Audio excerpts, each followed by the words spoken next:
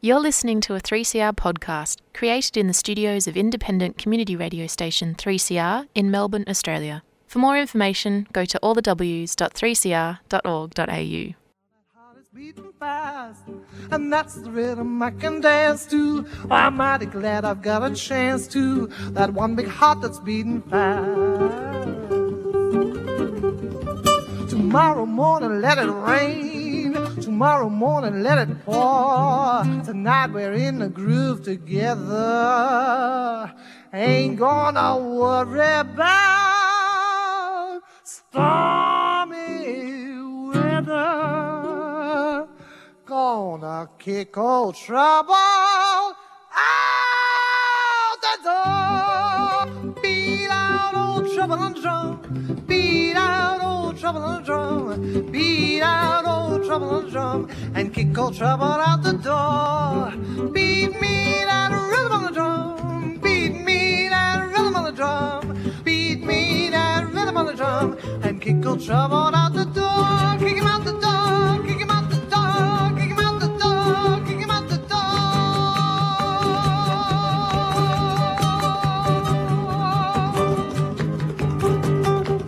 Welcome to Radical Australian Community Radio 3CR, streaming live on 3cr.org.au.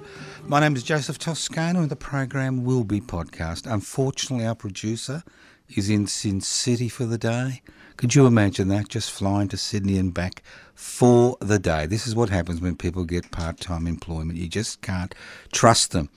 Our guest is in Brisbane town, an icon at 4ZZZ, Mr. Ian Curr. How are you, Ian? I'm good, Joe. How are you? I'm brilliantly well. Michaela here, who's done all the technical stuff because I'm technically inept, is going to disappear because she's got things to do. So if the line falls out, some very talented people from the front, including your very own Inez, who's now at 3CR, will wander down and put us back online. How does that sound? Sounds good. It's good that these Queensland people are showing you Melbourne lot what to do. Excuse me, sonny boy, what year were you born? 1950. You bastard. Yeah, I'm senior to you, Joe. I'm pulling rank, mate. Yeah, well, I was born in 51. Were you born at the Royal Brisbane Hospital in Hurston like me? No, I wasn't. Where were you born?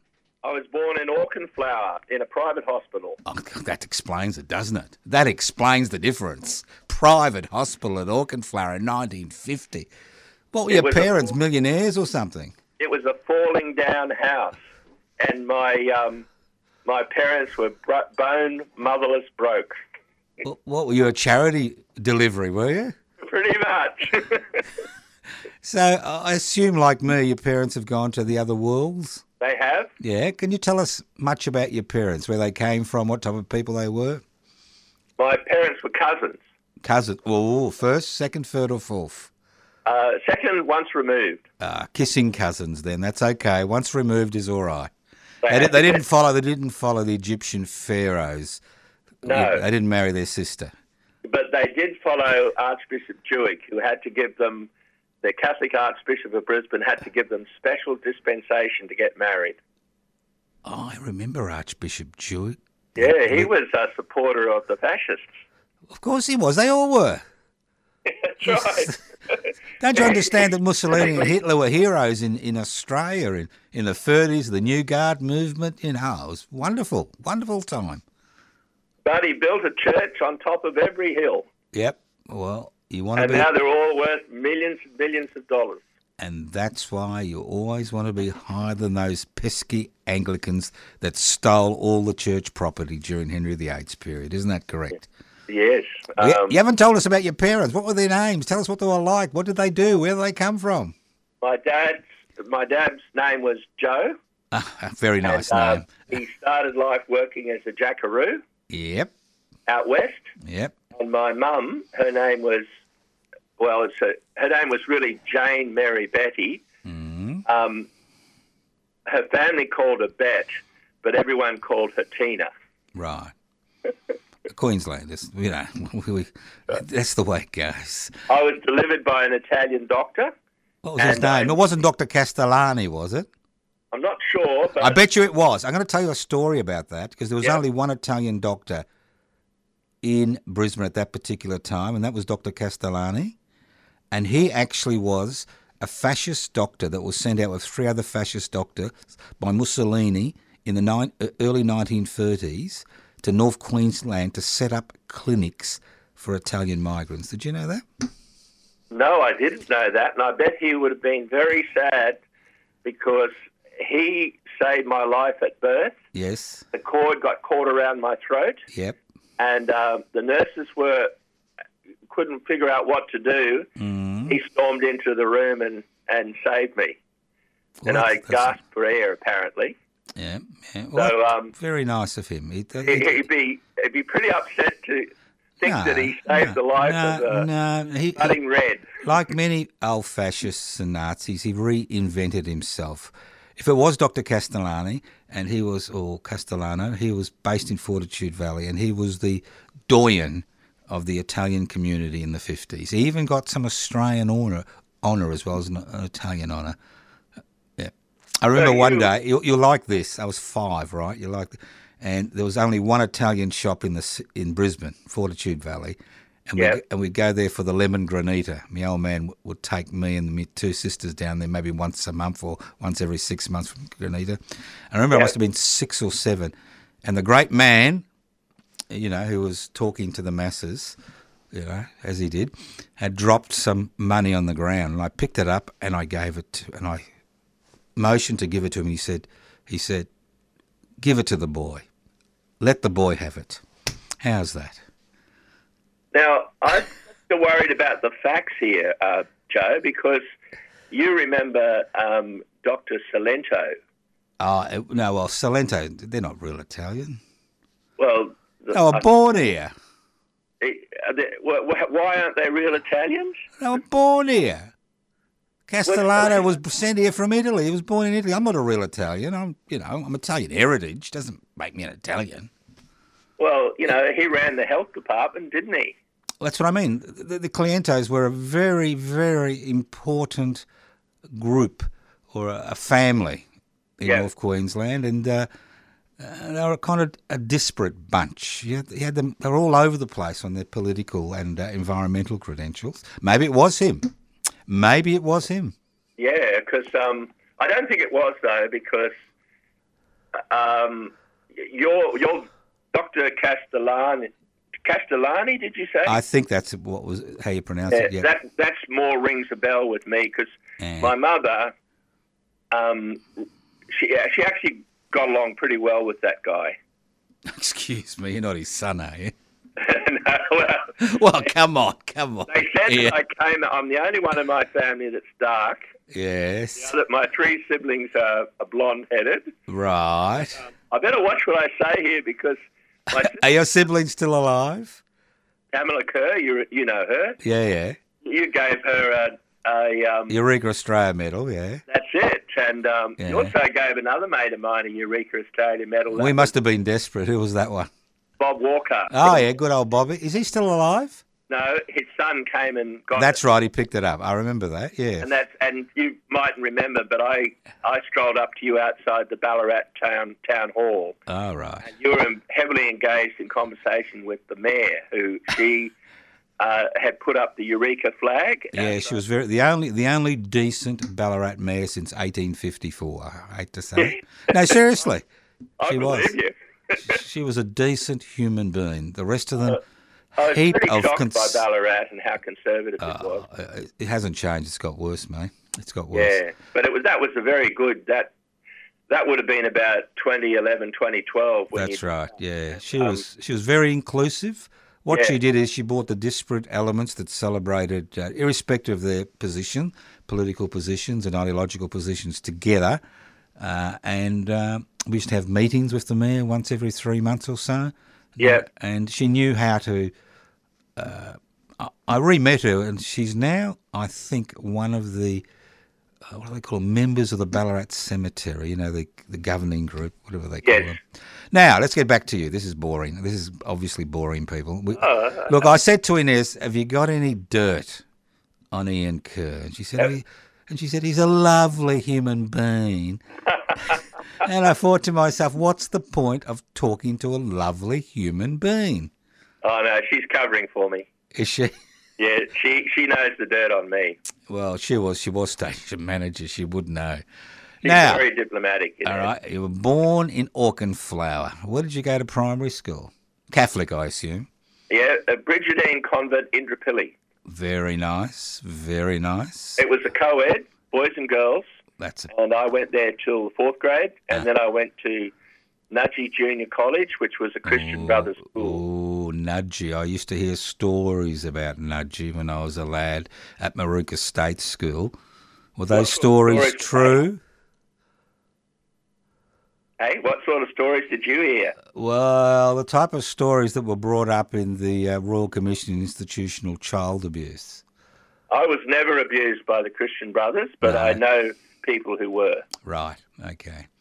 All right. So, what was it? What was it like going to school with the Christian Brothers? Was it tough, easy? What?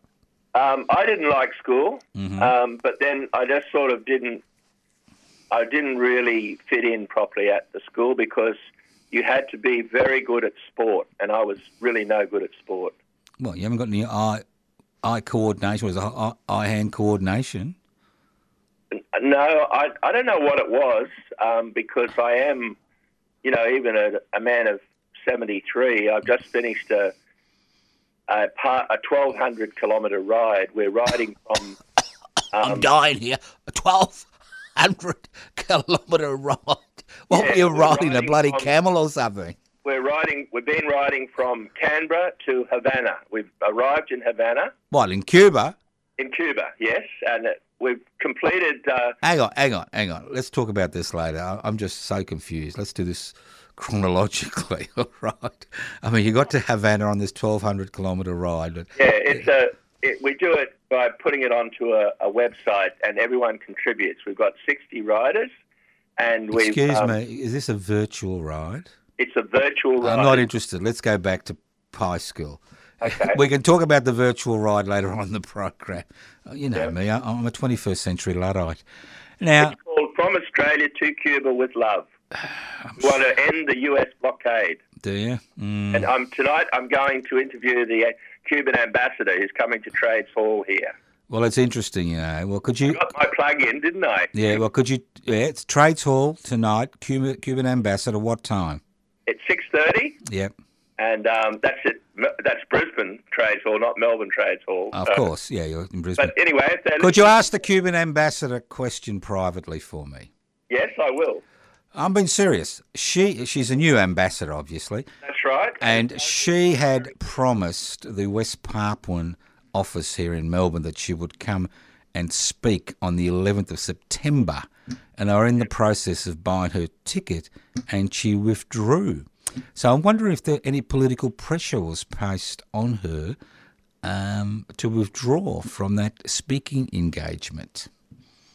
Well, I don't know. Well, I'm asking you to find out. You're the bloody reporter. You're interviewing her. Do it privately, right. you know. Do it privately. Just ask her. Because we would have been very keen for her to come along. Now we've got to do some virtual shit with, people in Cuba because she withdrew. Well, of course, the Cubans have been very supportive of both West Papua and East Timor over Well, the they had been. Yeah. Yeah, and that's why she was invited. And they were sending doctors, and they still send doctors to East Timor. That's right. Now let's get back to the bloody high school. Yep. Down at Nundy Brothers, Christian Brothers, whatever it is. So did you graduate? Did you get to year 12? I got to year 12, yes. And were you one of these brilliant working class students who was ready to attack university? No, I was average, and I went straight out to work. Average? Yep. Didn't you get a Commonwealth scholarship? No, I didn't. How come you're average? You're no good at sport. You're average academically. What's going on? Wasn't that cord around your neck kind of affected your intellectual capacity or something? No. I was, the world is not made of the elites. You know that, Joe. Well, this is a program. We've got 56 minutes. Unlike 4ZZZ, we have no community announcements on this program anyway. We do on other programs. No ads. So I've got to, build it up. Yeah. All right. So you left. What did you start? What did you do? This was 1970 or 69? No, it was 1967. I was 16 years of age. So you didn't even do year 12? Yeah, I did 12. Oh, I was right. 16 when I did 12. Yeah. And then I worked. I was still 16, and I went and worked at the Department of Immunology at the University of Queensland Yep. as a laboratory cadet. I may have. How many years were you there for? I was there for about a year and a half, Right. And then? and then I entered medicine. Yep. And I paid my way through first-year medicine, Yep. and then I got a Commonwealth scholarship. Yep. Keep going. So we were probably a year apart in medicine, you and I. Yeah, we would have been. I started, I think, 1970. That's right. Yeah. You would have started in 69.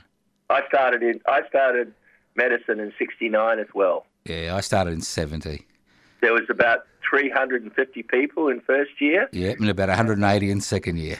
Yeah, that's right. They failed half of them, but Yeah. I managed to get through, so they gave me a Commonwealth scholarship. Right. And did you finish your medical degree? No, What happened? You didn't get involved in the anti-Vietnam moratorium movement, did you? I did. I went to the moratorium march in the second year. Yep. But that was I failed second year. What did you fail? Physiology. That was pretty hard in those days. No, I failed biochemistry. Well, then you should have been able to repeat it. I did repeat, Yes. and then I failed the repeat year. Ooh, I've forgotten the professor. He used to call in the students who didn't actually near the... Eric Saint. That's right, good old Professor Saint. He called me in, Yep. and he said, "You're just not good enough." Ooh. And he saved my bacon. He saved your bacon. You mean you don't want to be like me, 47 years in the medical profession and still I do practicing. not want to be part of the medical industrial complex. Yeah, you like me. You know, I'm still practicing. Haven't got it right yet, so I didn't learn much at St. Lucia University, did I? No. All right, so he failed you. He said it to Eric. He said, "Piss off, Yep. son. We don't need your type." Exactly. And what happened after that? Did you try? Did you take up alcohol and drugs, or did you just get on with life? No, I just got on with life, and I went and worked on Fraser Island. What were you doing And, there? You weren't culling dingoes, were you? No, I was managing their airport and their gardens. Right. Like when I say manage, I was making sure the grass grew on the On the tarmac. resort. And I made sure their grass grew, and I took, with an Irishman, I took people on tours in this six-wheeled Studebaker truck. Right. It was owned by the Doug Anthony's brother. Really? Yeah, they used to fly in pissed on Fridays, Yeah. and sometimes they would crash into the sea, Yeah. and sometimes they would, hit the runway, but I had all of these, those old sprinklers that go berserk, berserk, berserk, Yeah. and when the water hit their windscreen, they'd just suddenly turn the wheel around and their nose would go into the grassy, Yeah. sort of sandy aerodrome, and they were all pretty pissed. Yeah. Oh, well, if you weren't pissed, you wouldn't be flying in Queensland in those days. Yeah, one guy did drop his plane off Indian Head there. Yeah. And that's where they called Indian Head because Captain Cook saw the local bachelor people who lived there, and he called it Indian Head. But those people had only just got their land back. That's right. Recently, how did you? How many years did you kind of hang out there for? I did odd jobs for years and years, but part-time I completed a science degree. Right. This was during the Bielke-Peterson era. That's right. And Did you supplement your science degree with political activity? I was mainly, I waited till I graduated and then I just went political. Right. And Bielke-Peterson, we were organising pickets against the uranium mining and export. That's right. Down at the Hamilton No. 4 Wharf in Brisbane. We had a close relationship to the Waterside Workers Federation. Yep. And we stopped the ships by sitting on the railway tracks and by getting on the wharves, and the wharfies wouldn't load the ships. Yeah. What year was that? 1977. Well, these years they just run over you. You know that. It's a different ball game with unions. Yeah, well, it depends on what union you're dealing with. Well, bullshit. Look, I'm involved in a big campaign. A lot of people at 3CR and other groups are involved in the campaign regarding public housing. And there's a woman called Margaret Kelly who's resisted eviction because they're going to knock down this public housing estate in a gentrified part of Melbourne and replace it with privately owned flats. That's public land, and they're going to get 100 community housings, which are private housing. And yesterday, you may have noticed the construction union boss federally spoke about a super profits tax going to housing. Now, we've been begging the unions here in Victoria to put a green ban on the demolition which has begun on this estate to raise the profile of public housing. No interest. None whatsoever. Well, that's bad. It is terrible. Yep. I mean, this is an opportunity, begging. They're interested in housing, public housing, bang. This is an opportunity. All they do is just slap a green ban, raise the issue in the public's mind. All right, let's move on to you. All right, so how long did you last at Fraser Island? My mate, who was a cook there, got the sack. What? He poisoned everybody, did he? No, he was a good cook, actually. It was some storm in the teacup, and they sacked him. So I went out with him in solidarity. Right. Yeah. Hopefully you didn't have a family at that stage, because I think you'd think twice about going out in solidarity if you weren't single. No, I was single. I didn't really ever believe in marriage, and I never got married. Right. Well, I did get married once, but it was not that kind of marriage. It was in order to go to Latin America, really. Yeah, well, we don't want to know about it. People listen. You don't want to know about how I was deported? Yeah, but I want to know about that. But if you did something illegal, we don't want you to get prosecuted, because occasionally we may get one or two, like your program at 4ZZZ, we get a few listeners occasionally. You know that. I do. Yes, I listen to you. You poor thing. Now. 3CR is a good radio station. Of course it is. That's why I've been here for so long. I went to one of the early meetings in the Collingwood Town Hall. It would have been about 1976. Yeah, that's right. The BLs were still laying the bricks. That's right. That was a different ball game in those days. Now, and they were protesting against the freeway then. That's right. Yep. And the what do they call them? The Monash Maoists came over and took over the meeting, and typical. We ended up being out on the street, stopping the traffic. Yeah. Well, let's get back to you. What's this? Yep. So you got married. What did you get married for again? The plan was that we would stow away on a ship. We'd go to Panama. Right. But we got caught in Wellington in New Zealand. Why did you get married to stow away on a ship? This doesn't make sense. We were told, we were very young, and we were told that if you were like married, yes, you're sort of more acceptable in Central and Latin America to the authorities. Like if you're just a single person, they might just chuck you in a jail or something like that. But if you're married, it sort of gave you more respectability. You remember what year this was? 1975. So this is at the height of all the kerfuffle in South America, when people began to jack up against the United States Imperial Empire. All right, so you got on a ship. How far did you get? We got to Wellington in New Zealand. Right. And we got busted and put in prison. My partner then, Corin, got put in North Island prison, and I was put in Mount Crawford, a very cold place, and most of the inmates were Maori. Yeah. So don't tell me that a treaty of Waitangi is necessarily, a golden pathway to the future. Well, it may not be a golden pathway, but at least it's a foothold to the future. Now, getting back, so who deported you? The New Zealand government? Yep. They dragged me out of. I was put in solitary confinement, and I went on a hunger strike. Yep. And about 3 days after I was taken there, I was dragged out at 3 a.m. in the morning and taken down to Air New Zealand, the airport at Wellington. And then I still handcuffed. I didn't know what was happening. And they presented me to the desk of New Zealand Airlines, and the person on the other side of the counter said, "Sir, have you got any luggage?" I said, "Yeah, I've got a toothbrush." That's all I had. And they walked me to the door and pointed at the plane, then undid the handcuffs and said, "Off you go." And I climbed on board and flown back to Sydney. Now, do you understand the irony of all this? If this happened today, you would be charged under the Anti-Terrorist Act because you would be designated as a foreign fighter who was going overseas to participate in, as a not as a mercenary, as a revolutionary or radical or whatever, and you could be jailed for up to 25 years. So you're lucky you were just deported, mate, and it wasn't 2021 or 2023.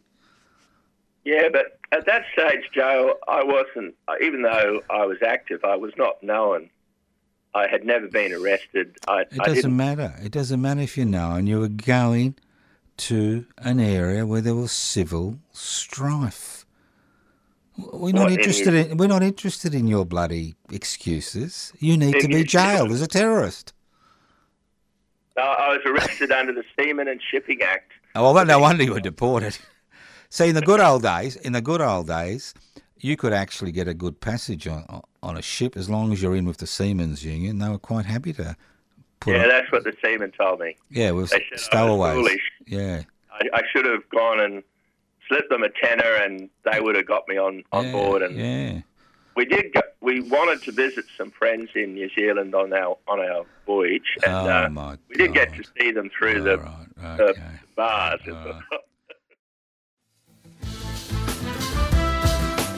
Are you a 3CR subscriber? We really need our listeners to subscribe to the station.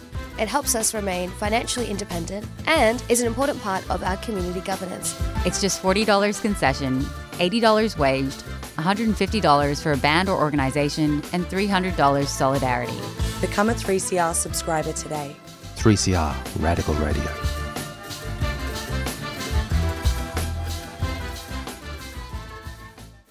You're listening to Radical Australian Community Radio 3CR 855 on your AM dial. This program is streaming on 3cr.org.au.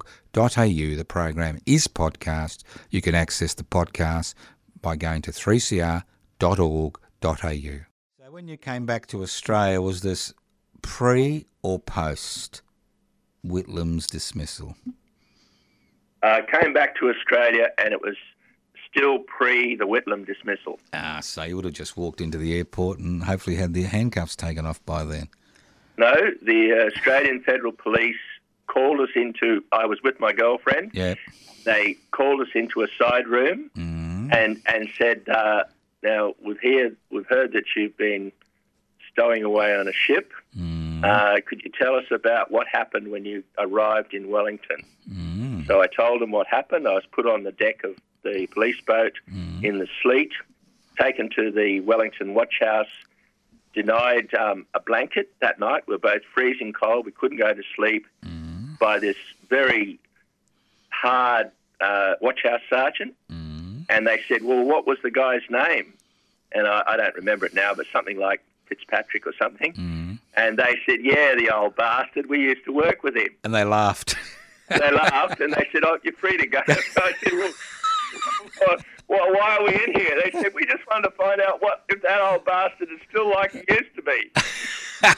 He didn't like Australians, obviously. All right. Were you gainfully employed after that? Were you making heaps of money, mate? No, I never made heaps of money. What's wrong with you? You were born in a private hospital. You started off on the right track. No, we were poor. It doesn't matter. You were still born in a private hospital. Yeah, I don't know what the go was there. I don't know why I was born there, really. But the thing was, I worked in every job I could find, and in those days, even with the degree, 30% of the people in my graduation, in my area of science, only 30% of them got jobs. What was your area of science? I had a major in zoology, and I did my my honours in marine biology. My God, they'd snap you up in an instant today. Maybe, but not then. Not then. No, nobody believes in climate change. Yeah.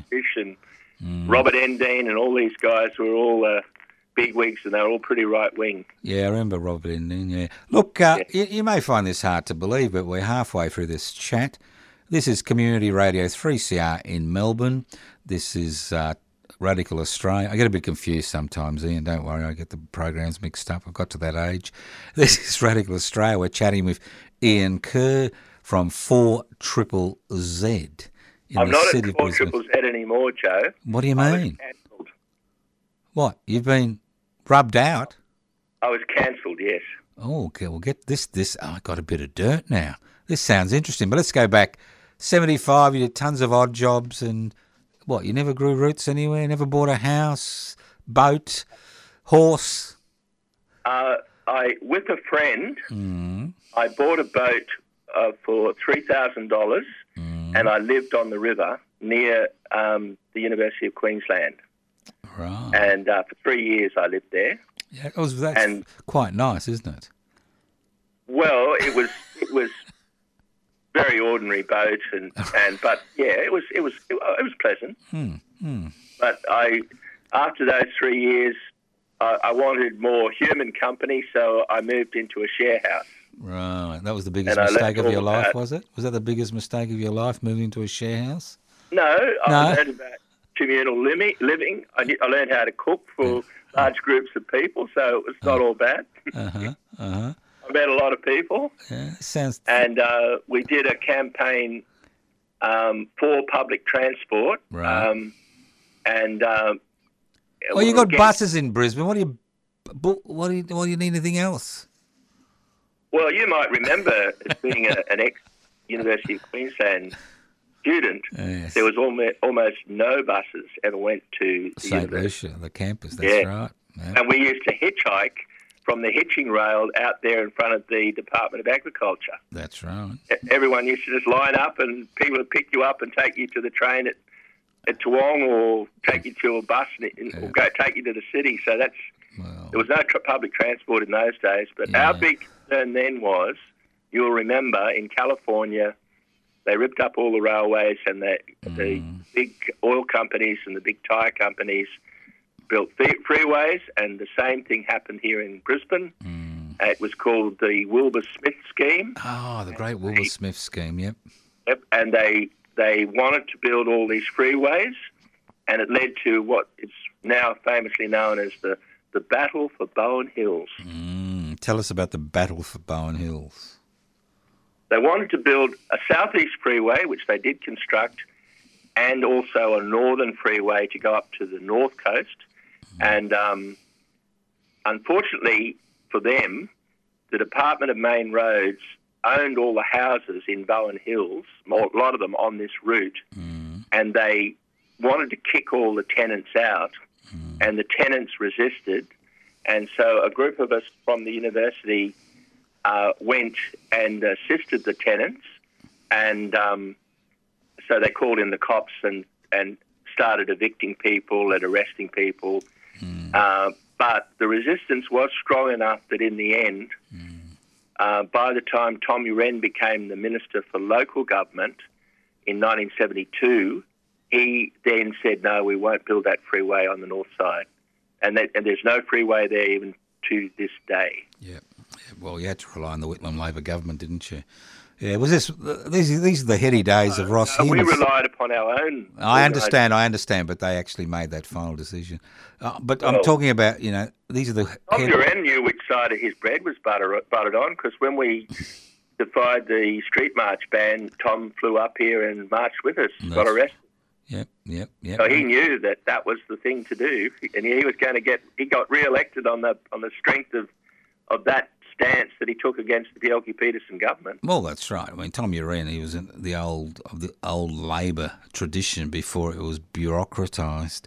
So these are the glory days of Ross Hinds, aren't they, as roads minister? Yeah, minister for everything. Yeah, that's right. Yeah. I like the story. I don't know if it's true or not, that he was pissed off about getting to his home in the Gold Coast, so he had the highway built from Brisbane to his house. Is that correct? Not really correct. He had a quarry, and the freeway went near the quarry, but not to it. Right. And that quarry was used to build the art gallery and the museum on the South Bank, and then because it became his trucks, they were pink, became they provided all the concrete and all of the gravel and stuff like that for that. I worked on that building site actually, and helped put up all of the brass handrails. Right. So what union were you with? I tried to join firstly I tried to join the metal workers because they had the best award. Right. And they knocked me back. They said, no, you're actually only a casual. Yep. And so I went up and tried to get a ticket from the builders' labourers. Yep. And they said, well, strictly, you're not really part of we don't have any standing at that site. Right. And then eventually I was in the AWU, just a miscellaneous sort of a worker. Yeah. It's funny how, little moments can change trajectory in life. I remember I think it was 1967 or 68, I must have been 16 or 17, me and a mate, we walked up the rickety stairs to ALP headquarters, and we said we wanted to join the ALP, right? Yep. And we come to join the ALP, and these old bastards who have been sitting there for 30 years looked at it and said, oh, fuck off. We don't want any new members, especially young people. Fuck off. And that's what got me on my radical bicycle in those days. Unbelievable. You had the same experience. Well, not really. I mean, Bjelke-Petersen was extremely hard on the unions, and they were caught. They were caught in their own 30s when the ALP was dominant. Things had changed. I was a union member throughout my working life. Right. I'm retired now, and I've been in good unions and I've been in bad unions. Right. And some of the best unions that I've been in have fought. They fought along with us on the left with some really big campaigns. But I'm not trying to. No. That's your experience. It's your experience, so it's real. Some of our mates, during the SEQEB dispute in 1985, yep. Their union, the Electrical Trades Union, and the Trades and Labour Council, yep. They sold them out. They sold out. That was a nasty sellout, a very nasty sellout. That one. Yeah, that's right. So what? You worked in these type of casual, semi-casual positions all your life till you retired, or did you? No. After 8 years of working in those kind of casual jobs, I did the public service exam, and I began working as a temporary still in 1982 for what was then known as Telecom. It had been converted from PMG to Telecom. Yep. And I worked there for 2 years, and then my union, after Hawke was elected in 83, my union said, you've either got to employ, I was one of thousands, you've either got to employ these people or sack them, and Telecom management employed us all. Right, and how long did you stay with Telecom? I stayed with Telecom for 3 years, and then I transferred to the Department of Social Security, and then I spent about 15 years working in the Australian Tax Office. Right. So you're a man Yes, the Australian Tax Office. That's when you hadn't been semi-privatised. Is that correct? The Tax Office. The Tax Office has always been. Well, there were sections of the Tax Office that I worked in which were privatised. Yep. That was debt collection.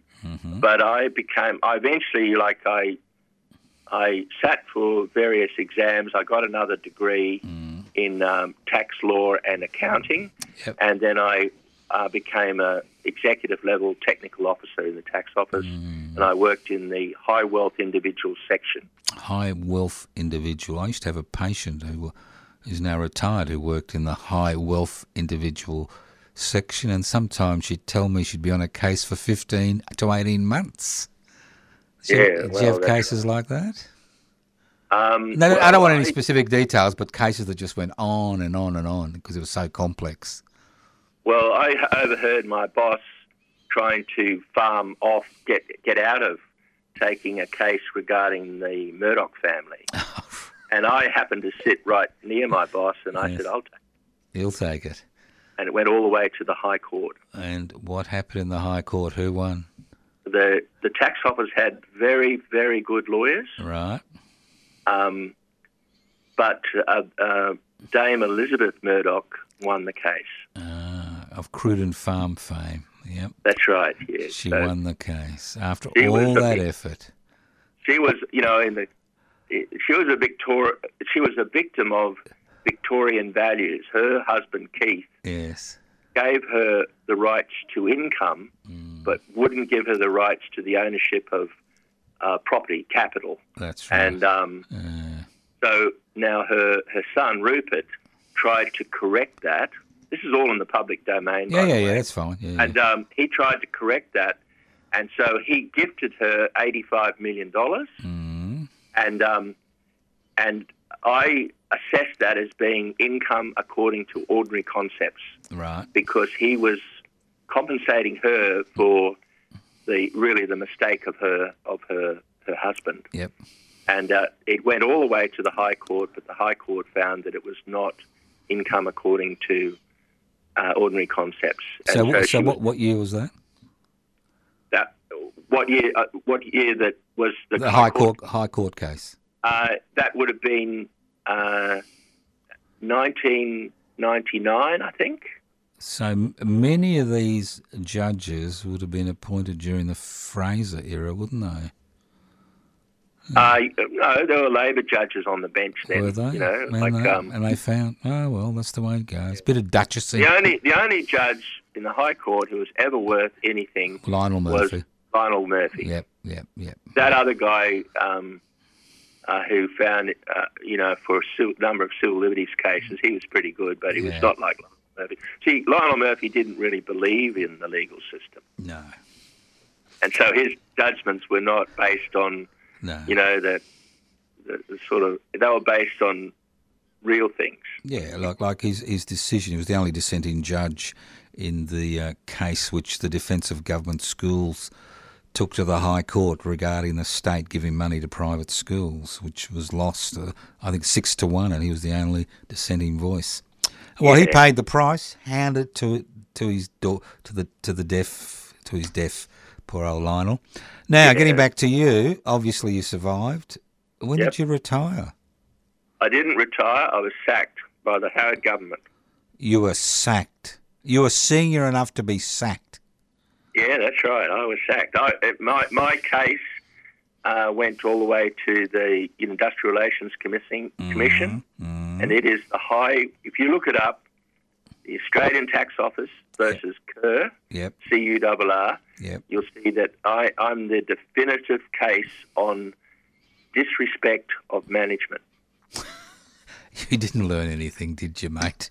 No. You haven't learned anything. Disrespected management. Did you?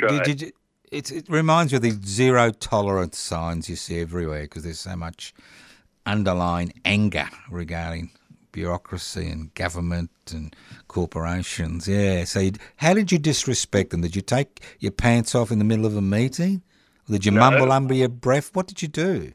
I circulated a Dilbert cartoon, and one of the senior managers thought that I had manipulated the cartoon to make it look like it was him.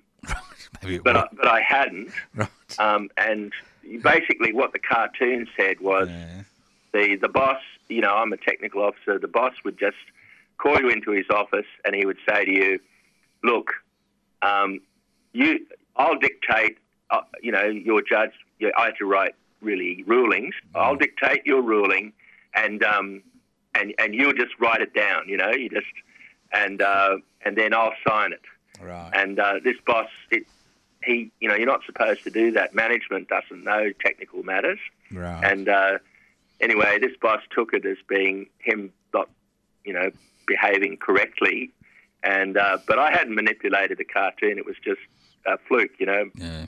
So whoever did Dilbert cartoons had got it on. I wrote to the guy and said this had happened because I got the pink slip. Yep. And I said, Dilbert gave me a pink slip. And one of the Murdoch journalists picked up the story and published it, actually. Mm. Anyway, but so I went to court, and the court found that there had been some disrespect of me. Right. Like, for example, they asked one manager what was going on in my section, and he said, well, nothing really bad was going on in that section, that a little bit of psychotropic drugs wouldn't fix. You administer some drugs to Mr. Curr and he'll be all right. He'll be all right, yeah. He'll be all right. A little bit of counselling and a few psychotropic drugs. Yeah, was he right or wrong there, Ed? Oh, well, it's not for me to say, is it? But Did you get a payout at least? No, I What, they wouldn't even pay you out? Did you lose all your super and everything?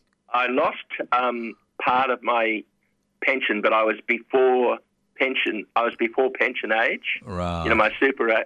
So I was sacked when I was 53. Oh, 2 years before the magic moment. And yeah. I spent all my money fighting them in the court. Oh, God. And so I basically, my partner supported me in those 2 years. Right. So after that, were you kind of unemployable?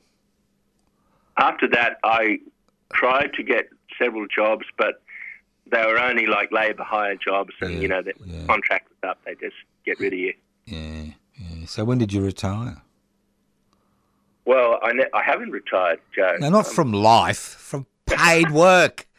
Nobody retires from life until they're dead, even if you watch TV. Well, like you said at the beginning, I worked at Triple Z for 10 years, and now I work at 4PR, Voice of the People. All right, let's go back to let's do Triple Z. 10 years. What did you do at Triple Z? I had a program called The Paradigm Shift. Yep, I remember that program. Covered current affairs, yep, and we'd interview people, and we'd select a theme for each week, and it would do an hour show. Mm. And we were basically supporting left-wing causes, I suppose, for want of a better phrase. Yep. And that's what happened. I did that for 10 years. 10 years? Yep. So what? Did you get a tap on the shoulder at the end of 10 years? No, on International Women's Day in 2021, yep, I played on the show 8 interviews or speeches with women involved in the celebrations for International Women's Day in that year. Yep. And halfway through the program, the manager of news at 4ZZZ busted into the studio, like you are sitting there now, only I was doing my own panelling, yep, and said, "You can't play that. That person's a TERF." I think that means trans exclusionary radical feminist. That's right. And I said, "No, this is reportage. I'm just playing the interview. Yes. Like, I'm just here as a reporter." Yep. And I said, "Look, if you want me to desist," yes, like the person said, "Look, you've got to stop. I hope you're not going to play any more of that stuff." I said, "Look, I'm happy to break the show. Yep. You're the manager of news. Come in, and I'll interview you, and you can give your side of the story. Argument." No, that's not good enough these days, I know. No, the person agreed. I agree. And then, agreed and said, "Just give me a couple of minutes." Yeah. The person left and then didn't come back, so I played the rest of the speeches, including a speech given by a trans person. Mm-hmm. And when I walked out of the studio, I walked up the stairs because we had to upload all of our programs for the podcast, and the station manager fronted me at the top of the stairs and said, "I'm I'm suspending you, and you will have to go through a process with the station management. Sounds like re-education here, Ian. Very, very similar to re-education. So for being a reporter. Yep. So Look, I understand. I think a lot of community radio stations have lost the plot, and I've continued to say this on 3CR. I have to say this, though, for the manager, I think from her perspective, the actual manager's perspective,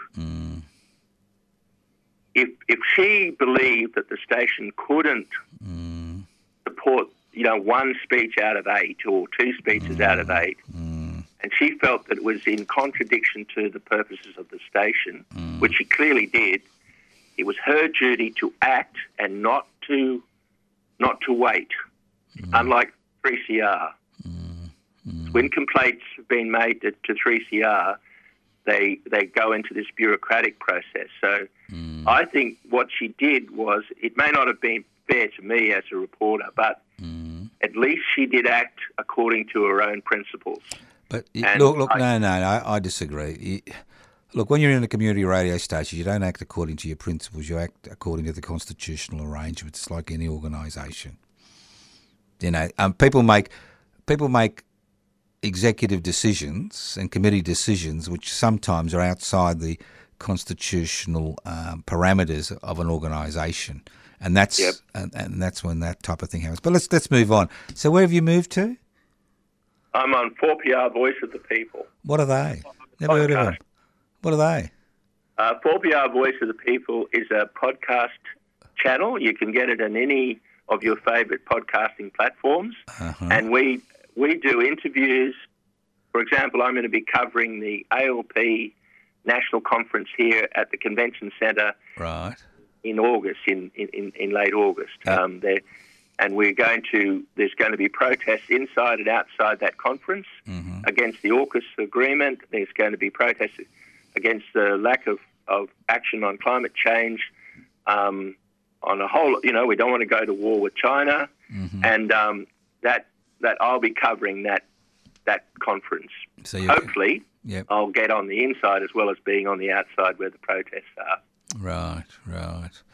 And we happen, through an organisation that I'm part of, Left Press, we provide the speaking equipment for those demonstrations. And we've done that in late 80s. So most of the left-wing demonstrations in southeast Queensland, Brisbane, the PA system is one of our resources, and we provide that. Right. Now, could you tell me, what's the podcast channel again?